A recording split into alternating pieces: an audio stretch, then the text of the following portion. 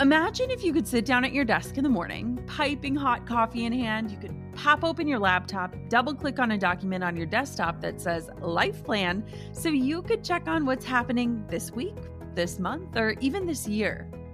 Well, I want to help you create that plan. Let's spend 5 days together making a roadmap for your future so that you can live all the rest of your days on purpose. Yes, you can own the future that's coming your way. The 5-day Own Your Future Challenge is absolutely free to join, and I've got a spot with your name on it. Don't let another week, month, year, or even decade pass you by without owning the vision for who you want to become and the impact you want to make while you're alive. This is 5 free days of learning from incredible world leaders, helping you to uncover who you truly are and leading you to craft a roadmap and set goals aligned with the future meant for you. This is important. Join me and other amazing global leaders and experts to help you own your future starting May 11th. You can join right now for free at jennaschallenge.com. That's jennaschallenge.com for the 5-day Own Your Future Challenge. I can't wait to see you there. You're listening to the Goal Digger Podcast, episode 121. Today, we are bringing back the Ask Jenna Anything episodes, but we're doing it in a new and, let me say, a way more awesome way. So we're fielding your questions and separating them out by categories. So the future Ask Jenna Anything episodes will be totally focused on one thing, whether it's social media or branding or Instagram. And I'm so excited about it because I get to answer your biggest questions, hang out with you guys on the air, and kind of stay a little more focused. I mean, I'm totally digging it. So today's show is all about the personal questions you've been wondering. And I knew I was going out on a limb when I gave you the opportunity to ask me your biggest questions. But today's show is so much fun. I talk about my marriage, how Drew proposed, my faith journey, the things I do before I go to bed every night. And I'm letting you in behind the scenes. And let this be a lesson that all of us are interesting, even if you feel like the most basic, boring human being. People are curious. And so today's show is all about the personal stuff. Now, before we dive on in, I want to challenge you today. Would you take a screenshot and share that you're tuning into this show, especially this one, because I'm a little bit nervous about it. If you post it up on social media, I'd love to hear from you. It means so much for me to put those faces behind the numbers of downloads and things that we can see. And I love to just know that you are tuning into the show today. So quick, take a screenshot as you're listening to me tell you this, post it up, and I will be waving at you from our Wisconsin home. Thank you so much for tuning in. Now let's dive into the good stuff. You're listening to the Goal Digger Podcast, where we firmly believe that work doesn't have to feel like work. Self-made millionaire and marketing guru Jenna Kutcher will help you redefine what success looks like. It's time to hear from the experts, listen in on honest conversations, and learn the best tips and tricks that helped others pave their own way and craft their dream career. If you're ready to dig in, do the work, and tackle your biggest goals, you're in the right place. Here's your host, educator, photographer, and mac and cheese lover, Jenna Kutcher. Who are we fooling? You hate ads, right? It's like, just give me the content and stop trying to sell me on another thing. Guess what? I heard you loud and clear, so loud and clear that I'm doing something totally radical, and I'm letting go of all of my sponsorships. Now, I might be crazy, but bear with me, because when I started this show, the Goal Digger Podcast, it was all about impacting people with the best free education out there. And so to align with my mission, this show is not sponsored anymore. But it is brought to you by our free Pinterest resource, the Ultimate Pinterest Guide. That's right, it's entirely free and a full 7-page guide to help you crack the code on Pinterest. Just get your hands on it by going to www.jkpinterest.com and snag it. That's right, another free resource made especially for you at jkpinterest.com. Enjoy. Now, let's get to the good stuff. Are you guys ready? Let's get personal. I promise I will not sing through this show, but today I'm really excited to talk about some of the personal stuff. I mean, my sister's been trying to convince me that people actually care about the weird nuances of my life. And so guess what? I'm going for it. So I asked in the Gold Digger Podcast Insiders group what you guys were wondering, and I got so many questions. So today I'm going to answer 20 of the questions that you guys left for me. And if you're not already in the group, head on over to it. We have a link to it at golddiggerpodcast.com. I'd love to hang out with you on Facebook. So we're going to kick it off with Lacey Rachel Zassman Porta. What an amazing name, Lacey. She says, what are your favorite stores online or in person to shop? So here's a fun fact about me.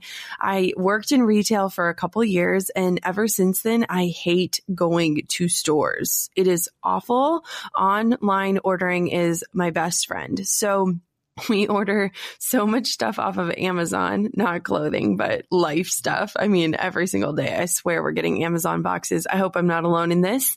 But when it comes to clothes, there are a few favorite places. So I have been really trying to focus on choosing brands that are making a difference in something, whether it's socially creating their clothing or promoting body positivity. So of course, I love Aerie.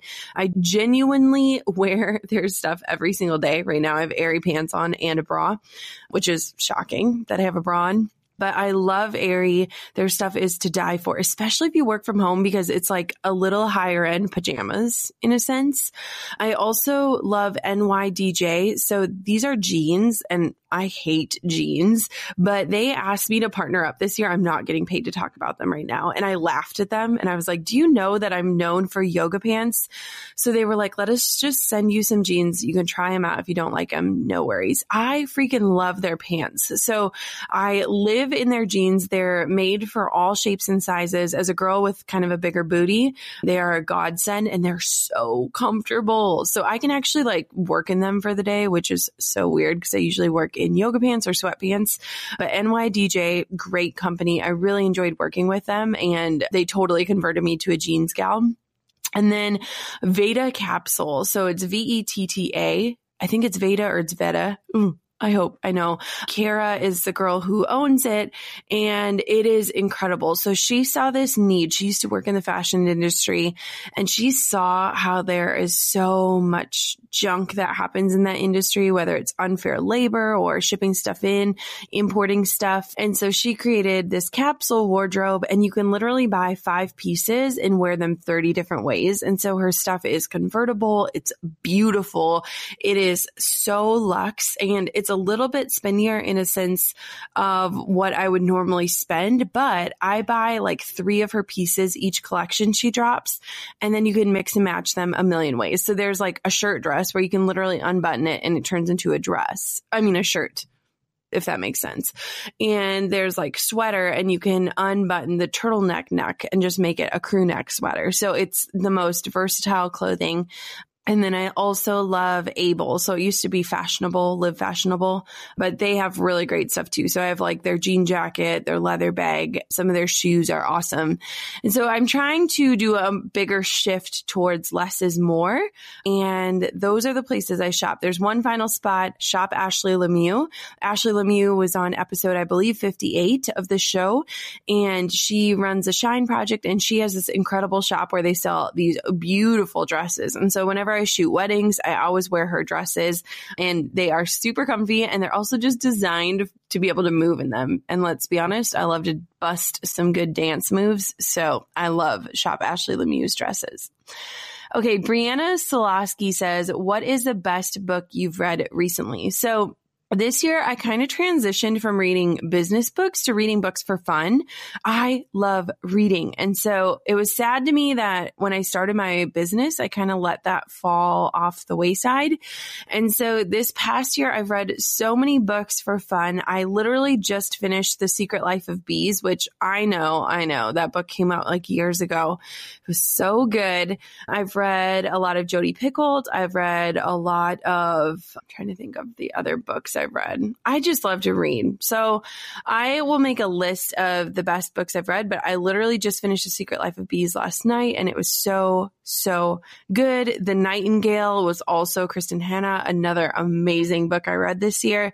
So I'm just trying to read those good page turners that kind of keep you on the edge of your seat. And I read before bed every single night, no matter what time it is. I remember at my sister's bachelorette party, we got back at like 3 a.m. from all the shenanigans, and I still had to read in bed. And so I love reading. It's how I fall asleep at night. And that's the best book I've read recently. Brooke D. Peterson says, what is your faith story? And a few of you guys kind of asked what my testimony is. And it kind of made me realize, like, I guess I've never really shared this, but I think that honest struggle for me is feeling like I have a testimony because my faith journey has had lots of highs and lows, like everything else in life. So I was raised in the church. I was raised Lutheran. Went to Sunday school, went to Bible camp every single year. I loved Bible camp. And I think that I really came into my faith my sophomore year of college, starting my second semester of freshman year. So to be entirely candid, I was a very good girl growing up. So I, didn't drink, didn't have boyfriends. Like I was very, very, very good. And then when I went to college, it was like this whole world was opened up, and I started drinking, and this whole other side of me started to come out. And I think it was my second semester freshman year where all of a sudden I just had this like literal come to Jesus moment where I was like, this is not who I am. Like, I am not this party girl. I am not like feeling filled up from this. Like, I need to like go back to my roots. And it was so funny because one of my still dear friends, Brittany, we had partied together for that first semester, and it was like a random Friday night, and I went to Taco Bell of all places, which kind of makes me want to throw up in my mouth. And Brittany was there, and it was like 10 o'clock on a Friday night, and neither of us had gone out. And we like sat down and we were eating our tacos, and I was like, I want to change. Like, I don't want to do this anymore. And she was like, me too. She's like, I made an excuse, and like, I didn't want to go out tonight. And so I was super lucky to have found her. And so we started getting involved in Campus Crusade, and we really we gave up drinking cold turkey, and we had each other, which was so incredible. So then she became my roommate for sophomore, junior year of college. I lived in a house with 5 other girls, and we were all Christians. We did Bible studies together. We went to church together. But I mean, it's safe to say that all of us were still kind of finding our footing and finding our own. And I think that, it's been so interesting going through and navigating our losses. Like I have so much faith that God exists and that, Jesus died for me. And I know all of these things, but there have definitely been seasons of life where I don't feel them. So I feel like my testimony is just this constant pursuit. I feel like there's no finality where I can say this was the day. But I think that every single day I have to choose that. Some days are so much easier than others. Drew and I found an awesome church that we really love. And, we've gotten involved there. We used his OCD tendencies. We became cleaners to kind of serve in that aspect. But it's always just hard for me too, because being from small town Wisconsin, I joined a small group, and I love the women, but I was the only woman that worked. I was the only one without children. And I was gone all the time. So I remember one night, it was a Monday night, we all got together, we were going through the word and doing all of that. And I was like, hey guys, like I got to go. I have an early flight to New York tomorrow. And for these women, it was like, wait, what? You're flying to New York tomorrow alone? And so I always felt just a little bit different, and that's beautiful. I don't think you should ever just enter something because you're going to feel like you're one and the same. But it was also just a really big struggle, after we miscarried, to feel comfortable because I was struggling so much with faith and with fertility and all the stuff. And so, I think that as I continue to grow this business and I want it to be a way to glorify God, and I figure out how I can share my faith while I'm still struggling to understand it all, I think that is a true testimony, is just showing up, saying, I don't have all the answers. I don't have it all together. I can tell you Bible verses and all those things, but that daily walk is still something I'm working on. So I hope that answers your question. And I know in the episode where I did 10 things I'm scared to tell you, episode 15, I talked about my faith journey and just how it's a constant struggle, but it's so worth it. So next question comes from Becky Scholl. She asks, what time do you wake up? So to be honest, for the last 5 years, I've been an entrepreneur for 6, actually, so almost every year. I've woken up at 7:30 on the nose. Like, I would set an alarm, I'd wake up, I'd maybe hit the snooze once, I'd lay in bed, scroll Instagram, do all the things, and I'd work out at 8:15 every single day. And after our second miscarriage, I started to kind of focus more on like holistic health and what my body needs. And so now I don't sleep with my phone in the bedroom and I don't set an alarm clock, but Drew still gets up to work out at 8:15. So a lot of times I'll wake up right around then and take the dogs out on a walk. So I would say most days I wake up about 8 a.m.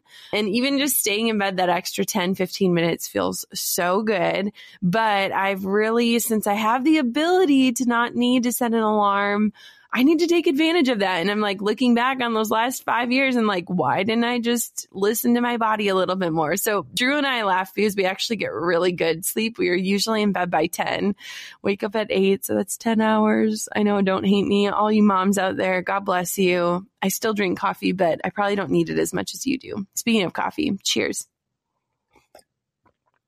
Okay. Chrissy Howell says, what is your favorite way to do self-care and how do you manage to fit it in? So self-care and the definition of it has absolutely transformed for me over this year.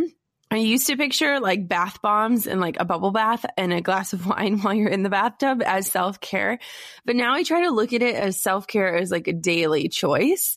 And so of course, I love to do things like get a massage. And during wedding season, I try to get a massage every single month or before or after every wedding. And I just worked that into my collections in terms of like, I need to do this for me and it's going to help me do a better job. So nowadays, self-care looks like following my intuition more and like listening and honoring my body, which sounds so wooey, but it's so true. So like for me, self-care is like going to a yoga class or, stretching before bed and slowing down my mind or being more mindful during my nightly routine to just kind of focus my thoughts on the here and now.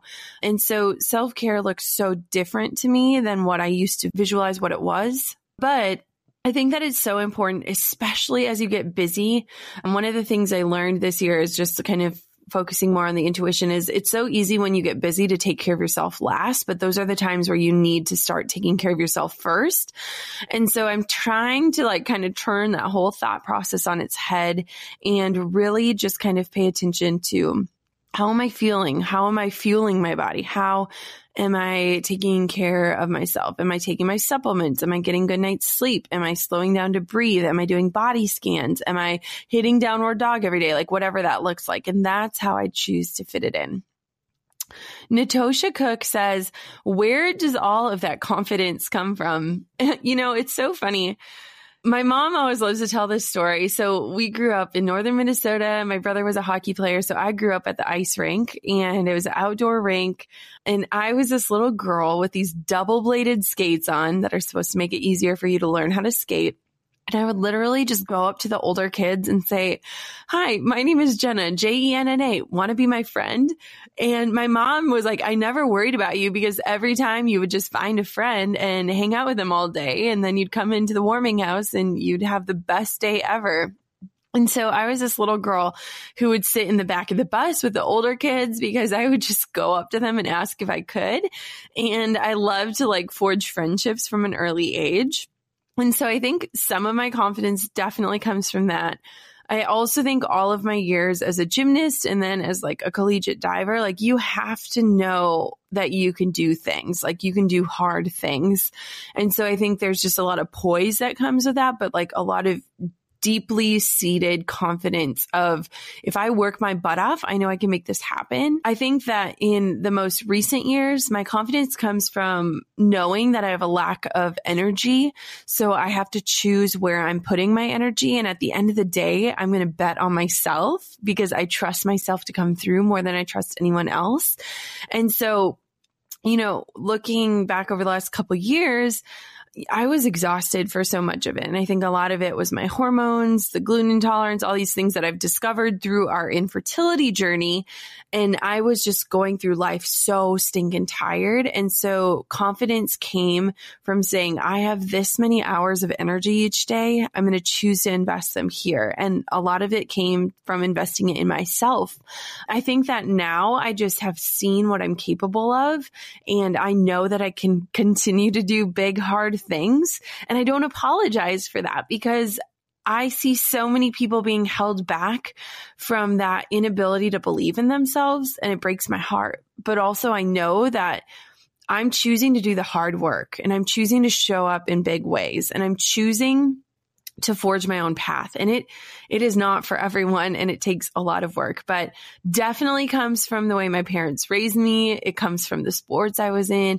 It comes from my lack of energy and just seeing the results of what can happen when you make a go for it and you bet on yourself. Lacey Rachel Zassman Porta says, what is your favorite big city and small city you've ever traveled to and why? So I would say some of my favorite big cities. I loved Austin, Texas. Drew and I went there this summer. Even when it was blazing hot, it was beautiful. We really loved Seattle. I love visiting New York. I think it's just super fun for a couple of days. We also love Chicago. Small cities. We did like a road trip all the way from LA all the way up to San Francisco. And we stayed at some smaller little cities in California, which were amazing. And just that drive is like surreal. Small could also be categorized as Kihei in Maui, which is where our condo is. It's so funny with Hawaii because there is a true community there, and we're so thankful to have community in Hawaii. So when we go there, it just does feel like we're going home to a group. We have a church there. We have a gym there. We have people that we're in touch with while we're not on the island. And then of course, like we love the places we were born and raised. So Duluth, Minnesota, and Drew was born near Fond du Lac, Wisconsin. And then we live in Fort Atkinson, which is 12,000 people. And, we love small town life. It's pretty funny because, I traveled all these big cities, but at the end of the day, there's something so wonderful about the simplicity of where we currently live. Allie Clements says, what are your go-to binge-worthy shows on Netflix? So it's so funny because I don't actually watch a lot of Netflix during the day when I'm working. And so Drew and I have made our way through many series. We've watched Dexter. We love House of Cards. Oh my gosh. We watched Westworld. We watched, I'm trying to think of Breaking Bad. So, we've done all the standards. We watched Stranger Things. We watched, what is that one show? Making a Murderer. We watched the O.J. Simpson trial. So we watch all those weird ones, but it's funny because it's like, I feel like so much of Drew's day revolves around like making sure I have everything I need to like get my stuff done. And so at the end of the night, if we can find a series that we both like, I am all game. And like he would not sit down and watch something like Gilmore Girls or like Grey's Anatomy, even though I probably would love that.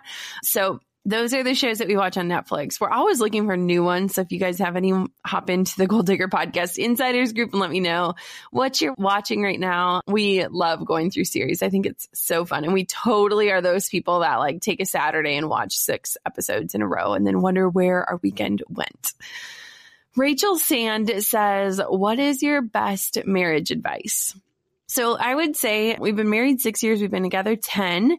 And I would say that my best marriage advice is to never hit below the belt. And what I mean by that is when you are married, your spouse's most insecure areas. You know their deepest, darkest secrets and the areas that they struggle with. And I think that when you have such an intimate relationship, if you guys get into a fight or an argument, which everybody does, you never hit below the belt. You never bring up those deep-seated insecurities. And so Drew and I have a rule that's like fight clean. Like, don't pull in stuff that doesn't need to be brought into an argument. And I can be honest, like he is way more level-headed than I am. Like I am just this like little spitfire that always talks back and needs to get the last word. Just ask my dad. But if you don't hit below the belt, it is so much easier to truly come to a resolution. And you know, when people say like never go to bed angry, like Drew and I will not go to bed without each other. It's the weirdest thing ever. The other night we were in bed and like, even if I'm not tired, I'll go to bed with him. And he's like, how many other people do this? And literally since we've been married, day one, we've never not gone to bed without each other. And I think it's kind of weird, but it's our routine. Like we brush our teeth together and then we stretch together and then we go to bed together. And so we've never like slept in separate rooms. Well, I will admit that I've tried to at times when I'm really mad at him, but then he'll come get me, which is really sweet. And if he doesn't, I'm like, you need to come get me. So yeah, I think that just really like playing fair and respecting each other is so huge and never hit below the belt. Excuse the interruption. I know you are enjoying this content and your brain feels like it might explode. And so I wanted to drop in and remind you of our totally free resource created with you in mind. If you're only on Pinterest pinning recipes, fashion inspo, and home decor, it is time to up-level your pinning game and get more pintentional with your strategy. This show isn't brought to you by a sponsor, and I'm sparing you on the ads, but it is made possible by our free ultimate guide to Pinterest, and I want you to get your hands on it. Cool? So hop on over to jkpinterest.com, grab your copy, and start rocking Pinterest with intention today. Hit pause, go get your guide, and then we can jump right back into today's show. I'll see you over at jkpinterest.com. Now back to the good stuff. Rachel Woodward Alvarez says, who was your biggest influence growing up? I mean, obviously it was my mom. My mom is amazing. She listens to the show. Hey, Mom, I love you. When I try to describe my mom to people, you know how everyone's like, I have the best mom, or you're really blessed if you can say that. Let me rephrase that because not everyone has that. And for those of you who don't, I am honestly like heartbroken because the relationship that you can have with your mother is something that is irreplaceable. But I know that a lot of people can also struggle with that. My mom is like Mother Teresa. She always gets mad when I say that, but it's so true. I've never met someone with the purest of hearts. Like she does not speak poorly about people. She gives everyone the benefit of the doubt, even people that don't deserve it. She's a nursing instructor and she is that type of instructor that loves her students, genuinely loves them. And it's so fun because her students will reach out to me and just tell me about how incredible she is. She's a wish granter for the Make-A-Wish Foundation. She's just, she's awesome. And it's so cute too, because as my sister and I get older, we're turning into our mom. So I hope I can be half as good as she is. But she's the kind of woman where you'll be like, hey, Mom, like, do you want to come over today? No, I'm just enjoying, a nice, simple day in front of the fireplace, reading a book. Or she's taking a mindfulness course just because she wants to learn how to be more mindful, which she's already like one of the most mindful people I know. And so I love, like, she's always learning. She's always pushing herself. She's in a singing group that sings at nursing homes. I mean, seriously, her resume is like to die for. So definitely my mother. And she still is a very much influence on my life. Alex Paquette says, whom do you go to for photos of yourself? So here's a spoiler alert. So one, I've trained Drew so well. Hello, Instagram husband. He rocks. So he doesn't know how to shoot in manual, but I'll just get the settings right on my camera, hand it over, tell him what I need him to shoot. And he is actually really good. He has gotten so good at it over the years. So thank you, Drew, for that. And the other spoiler alert is I do a lot of self-timer stuff. So if I needed to get a self-portrait, like I do a ton of self-timer stuff. And it's definitely interesting and it definitely takes a little while to get the hang of it. But a lot of times, like with my body conscious stuff and my body positivity posts, like, I'm sorry, I'm not going to stand in front of other people in my bra and underwear, even though I post it online. Silly, right? But like Drew will either shoot those or I'll just turn on a self timer. And then once a year, we'll hire one of my talented friends, which I have a million talented photographer friends, to do photos of the two of us. And then we kind of just leak those photos throughout the year. So usually it's Drew or self-timer or one of my friends, and we always credit my friends. So if you need to look at who did those, you'll see those in the credits in our Instagram posts. Meredith Claire Graves says, please talk about your passion with regards to photography. I've been waiting on an episode that you get back to the origins of your story. I know we've heard how you got started, but what captivated you and kept you coming back? What do you get out of photography itself? So it's kind of funny because looking back, I should have known that I was very interested in photography. I remember when my sister was young, we had, those little wind up cameras, and I made her pose, and I put like our Lion King stuffed animals in the trees, and I made her like pose next to them. We did a whole photo shoot. And then in college, I was like still obsessed with photography. So I bought this like underwater camera, and I would take it everywhere, and I would edit all of the pictures using like Picnic, which was this weird, awful filter program. I asked for a camera for when I graduated college, but I didn't get like a DSLR. My in-laws bought me this awesome point and shoot. And so I had a Facebook album called Life Through a New Lens, which I'm pretty sure still exists. And so there was always this passion for it, but I guess I just never thought that it could turn into a real lucrative thing. And I never really even considered it. I didn't know any photographers. I didn't understand it. So I think when the real passion started was when I was a bride myself and planning our wedding, choosing our photographer, kind of seeing that experience firsthand and how much I valued those photos. That was when things kind of shifted for me. And that was also in about 2010 when I was planning our wedding, when blogs were starting to make a rise. So I started following wedding blogs and then photographers. And so that was kind of the draw. I think that there is something so special about freezing a moment in time. And I know every photographer says that, and that's, such a blah, blah, blah statement. But I look at photos from the past and I'm so thankful I took them. And so that's why I keep taking them.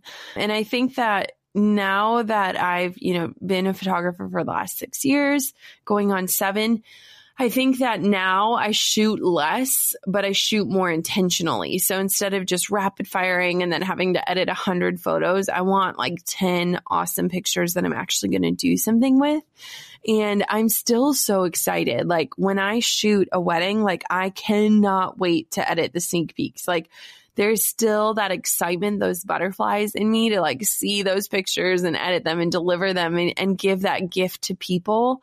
And so there's still something so deep within me that just fires me up about it. And now it's like my camera just feels like an extension of my eyes. It feels like an extension of my hands. Like it's just, it goes with me everywhere. And I love just having memories. So, and I'm a huge legacy believer. So pictures are such an easy way to pass along that legacy. Ashley Gibson says, what's one thing you wish you could go back and tell your teenage self?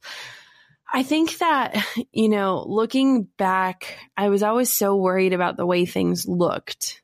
I was, and I think we still are. I mean, look at the Instagram things we do. But I was that girl that fixated on brand names and, looking good and being thin and all these things. And I was always boy crazy in a sense of like, I wanted to like meet my husband even at a young age. Like I didn't want to mess around with something that wasn't going to last. I always wanted something that was tangible, something that was real. And truth be told, like Drew was my first actual boyfriend, like the first person I took home to my parents. I dated a lot, but nothing really ever went past a few dates or like a month-long type thing. And so if I could go back and tell my teenage self, it would be to like come into your own, come and figure out who you are and prepare yourself, like be the best version of yourself, and someone will come along.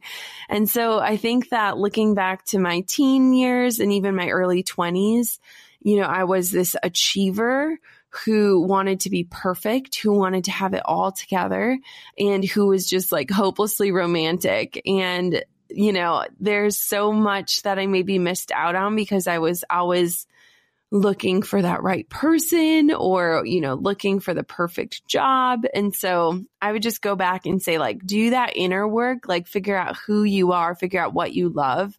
Don't figure out what the world thinks you should become or what you're good at, but figure out what you're passionate about. Let's see here. We have Monday Muntumba Shisanga, and she says, how long did it take for you to finish your marathon, and are you still running? So Drew and I have run 2 full marathons. One was in 2011. The other one was in 2013. And then, of course, we've done a ton of half marathons. Honestly, after our second full, I was like done. I was so burnt out because we were both working full-time jobs, and like we couldn't do our long runs until Drew got home from work. And so we would like go out for like a 20 miler and get in. We should have had headlamps. We didn't have time to like put water stations. Like it was, training was rough. I believe my first marathon, I should have double checked this before this episode. I believe my first full marathon was 4:24, I believe was the time that I finished it in. And then the second one was a bit slower. I had a lot of hip pain. I literally laid down in the middle of the course and didn't think I was going to get up. And I think that one was like more like 4:40. And it was crazy because for the first marathon, I like wanted to qualify for Boston, and I was in that pace group for a long time. And then I just totally hit a wall. I hit a wall, I think around like mile 18, which is pretty early to hit a wall. But I was still so proud of that accomplishment. I do not still run right now. I'm working on low cortisol activities. So I hope that I get the running bug again someday, because there is something so magical about, just getting on your shoes and putting on some music and getting after it. But right now I have not run very much. So Meredith Claire Graves says, have you ever had trouble with friendships after achieving so much?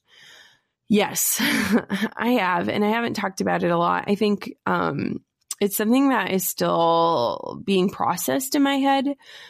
I think that nowadays with the internet, with the brand that I run, it is so easy for people to feel like they know me. And I think that that's beautiful. And I think that I put out enough content in enough of my heart in order to do that. But I also really have guarded my heart in ways that I never used to when it comes to making friends. Because I feel like everybody wants something from you these days, and it's so hard to decipher people that are truly like in it for you, and not just for me. Like, I'm not just saying what's in it for me, but in it because they love you, and not because you have followers or a podcast or whatever it is. And so I have really learned to keep my circle small and close. So I would say that I could count my close friends on 2 hands. And if I'm being totally honest, like friends that I actually talk to every single week, I could count them on 1 hand. And I think that I used to be that girl that had so many friends, but not a ton of like true deep friends. And so now that everything has happened, I feel like people come out of the woodwork. I feel like people love to feel connected. I feel like people expect certain things out of me. And so I've definitely guarded my heart. And I think that it has totally made me more of an introvert, because I don't need to go out and be seen. I don't feel comfortable like in settings where people know who I am. And this sounds so funny because it's like, what am I anyways? Like, I'm just this girl. But like where we live, nobody knows who I am. Like, it's not like I would go places and get recognized. And so it's very humbling, because it's such a beautiful thing, the way that the internet can connect us, but it also definitely can influence the way that friendships can feel. Catherine Beard asks, how do you keep up relationships with friends as an introvert? my friends the other day were teasing because we went out on a little triple date, which was super fun. And my friend was like, yeah, I pretty much just need to come to your house and pull you off of your couch and like make you come out because I have totally become a hermit. I'm not afraid to admit it. My favorite days are days working from home where I don't have to see anyone beyond the FedEx guy. And so it's definitely hard, but like I said, I have like 10 really close friends. And so we'll do different weekends. Like my college girlfriends, we still get together 3 times a year where we'll all get together. We'll rent a little cabin and bring our families together. You know, I talk to my sister and my mom every day, and the girls that I work with are like super tight knit. Like I talk to them every day. So it kind of makes me feel less like I need to like go out, which is probably part of the problem. But you know, I am the kind of person where if I'm thinking of someone, I try to act on it and shoot just a text or a voice note or phone call and just say like, hey, I'm thinking of you today. And so a lot of my friends are people I've met online because there aren't a lot of people that do what I do here. And so they're the people that truly understand me. And so I really try to act on those urges and look at it as like a divine message or something that maybe they need some prayers or they just need to hear from me or some support. So I really try every single day to text maybe 3 to 5 of my friends and just say, I'm thinking of you. I'm praying for you. If you need anything, I'm here. Just want you to know that you're on my heart today. Courtney McLean says, what does community and friendship look like for you as a work from home business owner? So it's very interesting. Our community where we live in, my friends, I have a pretty tight group of girlfriends, most of which I met at the CrossFit gym. We also have a co-working space where like 5 of us share it, but we're all kind of in and out of there. So we're not like all working together every day. We also are involved in our church, like I said, but community to me looks very different. So like being a part of a mastermind, that looks like community to me. It doesn't look like, you know, a false relationship. So it's very interesting. We don't have a Rising Tide chapter near us. So it's not like I can go to like a Tuesdays Together. If I could drive, you know, an hour either way to go to one. But community to me looks like hanging out with Drew, working with my team, even if it's remote, staying in touch with my girlfriends that live here, and then fostering those relationships with people that don't live in my town. But it's definitely hard. But as an introvert, I welcome it. Amy LC says, I'd love to know what your family friends think of your success, their role in your journey, and whether or not any opinions held you back or propelled you forward. I know you've touched on only keeping people around who are supportive, but I'd love to hear about this, especially in the early days when you first took the leap of faith. So honestly, looking back, there was definitely naysayers, but I think that it was more like messaging that I took and clung to and then was like, they don't believe in me. My family, both my in-laws and my parents, like they were hesitant for sure, but they were supportive, and their hesitancy made me want to make a go at this, made me want to be successful. When it comes to people that don't understand what I do, I've realized that it's not my job to make them understand. They'll understand if they want to. I put enough out there to get what I do. But I think that for so long I was on the defense about it. And now I'm just like, this is what I do and this is who I am. And if you're not interested, it's fine. And so I'm not going to cling to relationships that aren't serving me anymore. There have definitely been industry friends that have fallen off the wayside as my business has evolved and grown. And it's not a bad thing. It's not like I'm angry at them or I don't support them. It's just like, hey, like we were friends. That's great. Right now is just not the time. I think that a lot of times it's more closed-minded opinions of like, you know, what does your husband do? If you stay home and you're a photographer, what does your husband do? And like, people just don't understand that a girl can be super successful these days. And again, it's not my job to make them understand that. Like, that's their closed-mindedness. So, you know, I think just letting go of the people and things that aren't serving you, and that doesn't mean it has to be forever, but just really harnessing what you're giving influence on your life and understanding like you are choosing to let this influence your life. Is this a positive or a negative influence? And so it's definitely changed relationships for me. it's definitely changed the way that I talk about what I do and who I let in on like the innermost workings of my business. And I think, joining a mastermind was awesome because I'm like suddenly in this group where people can talk openly about how much money they're making or how much impact they're having or how big their email list is or things like that, where I've always just felt like this black sheep. That was super helpful to just be in a community of people that were all striving to be better. Kara Haynes and Shannon Colome says, how did Drew propose? So we're getting down to our last few questions. This one's so fun. So Drew proposed the weekend I graduated college and before I moved to Madison, and I had gotten an apartment with a girl it was near-ish to where my Target store was. And then Drew was living in a city outside of Madison, and he gets so excited about giving gifts. And so whenever he orders me something or he buys me something, like he wants to give it to me right then because he's so excited about it. And so I remember talking about my graduation weekend. We were texting and he's like, this weekend is going to rock, with like a wink face. And so I was like, oh gosh, is he going to propose? We had obviously had conversations about it. I really wanted him to ask my dad's permission first. And so we were all together for the college graduation. And he was so nervous. He wouldn't do it. And my dad's kind of intimidating, but he's really a big teddy bear when you know him. And Drew, I knew he wasn't doing it. And he would try to get my dad alone and then someone else would walk over or whatever. And so I had known going into it that he didn't ask my dad that weekend. So then I was like, okay, I really hope he called my dad or something. So he did call my dad, and my mom answered the phone, and my mom was like, oh, he's out in the garage working on the car. And she was like, why are you calling? And Drew was like, oh, I just have to ask him something. And then my mom was like, hold on. Let me run the phone out to your dad. She knew.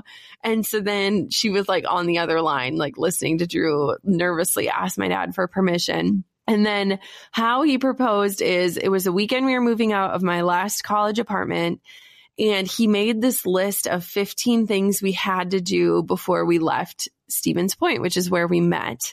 And so we went back to the first classroom we met in, which was my freshman year. We went to our favorite restaurant for lunch. We went to the place where we always had coffee. We went to the dorms that we were in, and we kind of just went on this tour of the city that we met in. And then at the end of it, he proposed in front of this river. It was so funny. And I started crying, of course. He was got down on his knee and he's like, I planned all of these things to say and I cannot remember any of them. And I was just so excited. And then it was so cute because on the piece of paper he had given me that said 15 things we needed to do before we left Stevens Point, on the back side in super pale ink was number 16, and it said get engaged. So the whole day I'd been holding on to this sheet of paper that said get engaged. It was super fun. And then that night we went out to dinner and then met up with some friends and celebrated. So I was I 21 or 22 when we got engaged. So it was so fun, super cute. He's really thoughtful. We've been together for so long now that we joke that our romance, we need to work on that. But that was a super sweet way. Olivia Ryman says, what are some of the last things you think about before you fall asleep? So Drew and I do a devotional every single night together, and then we say 3 things we're thankful for. And so just acknowledging things that we have gratitude for before we go to bed is such a great way to go to sleep. And it's just really nice to kind of acknowledge the things that we are blessed with in this life. Our last question is from Catherine Molstein-Lyde. She says, thank you so much for sharing your heart about your fertility journey. You are so incredible. I'm grateful for your courage to share and be vulnerable. You have definitely blessed my life and so many others. If this isn't too personal, what is one thing you want to share with your future child? I love this question, Catherine. I think that I want my future child to see my legacy written, and not just the highlight reel, but the real. And so every day when I post on social media, I challenge myself of this is a breadcrumb of the story of my life, not just for my future children, but for anyone. And so when I look at social media, it's not just this big marketing pitch. It's not this scheme. It is my diary and it's my heart just shared out loud. And so I really want to share with my future child the struggle that we went through to have them. And I want them to know about the babies that we lost along the way, but also them to know that they were worth waiting for. As much as this season of waiting is hard, it's so freaking hard. I want them to know that like we went through all of this and it was worth it. And so that's what I want my future child to know. So guys, that's a wrap. Your top 20 questions. I loved going through these. There were so many good ones to choose from. I'll definitely have to do another episode of this.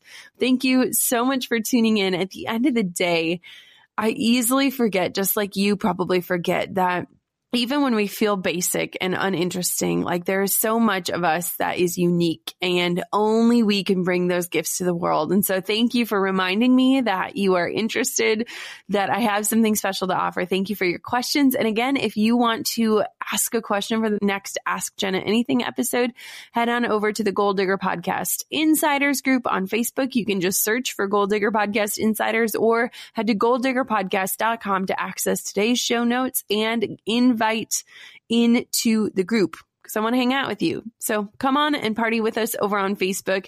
And until next time, Goal Diggers, keep on digging your biggest goals. Thanks for listening to the Goal Digger Podcast. Dive into the show notes for this episode and all past episodes at www.goaldiggerpodcast.com. If you love the show, share it with a friend. The more the merrier. Thanks for tuning in. We'll see you next time, you Goal Digger, you.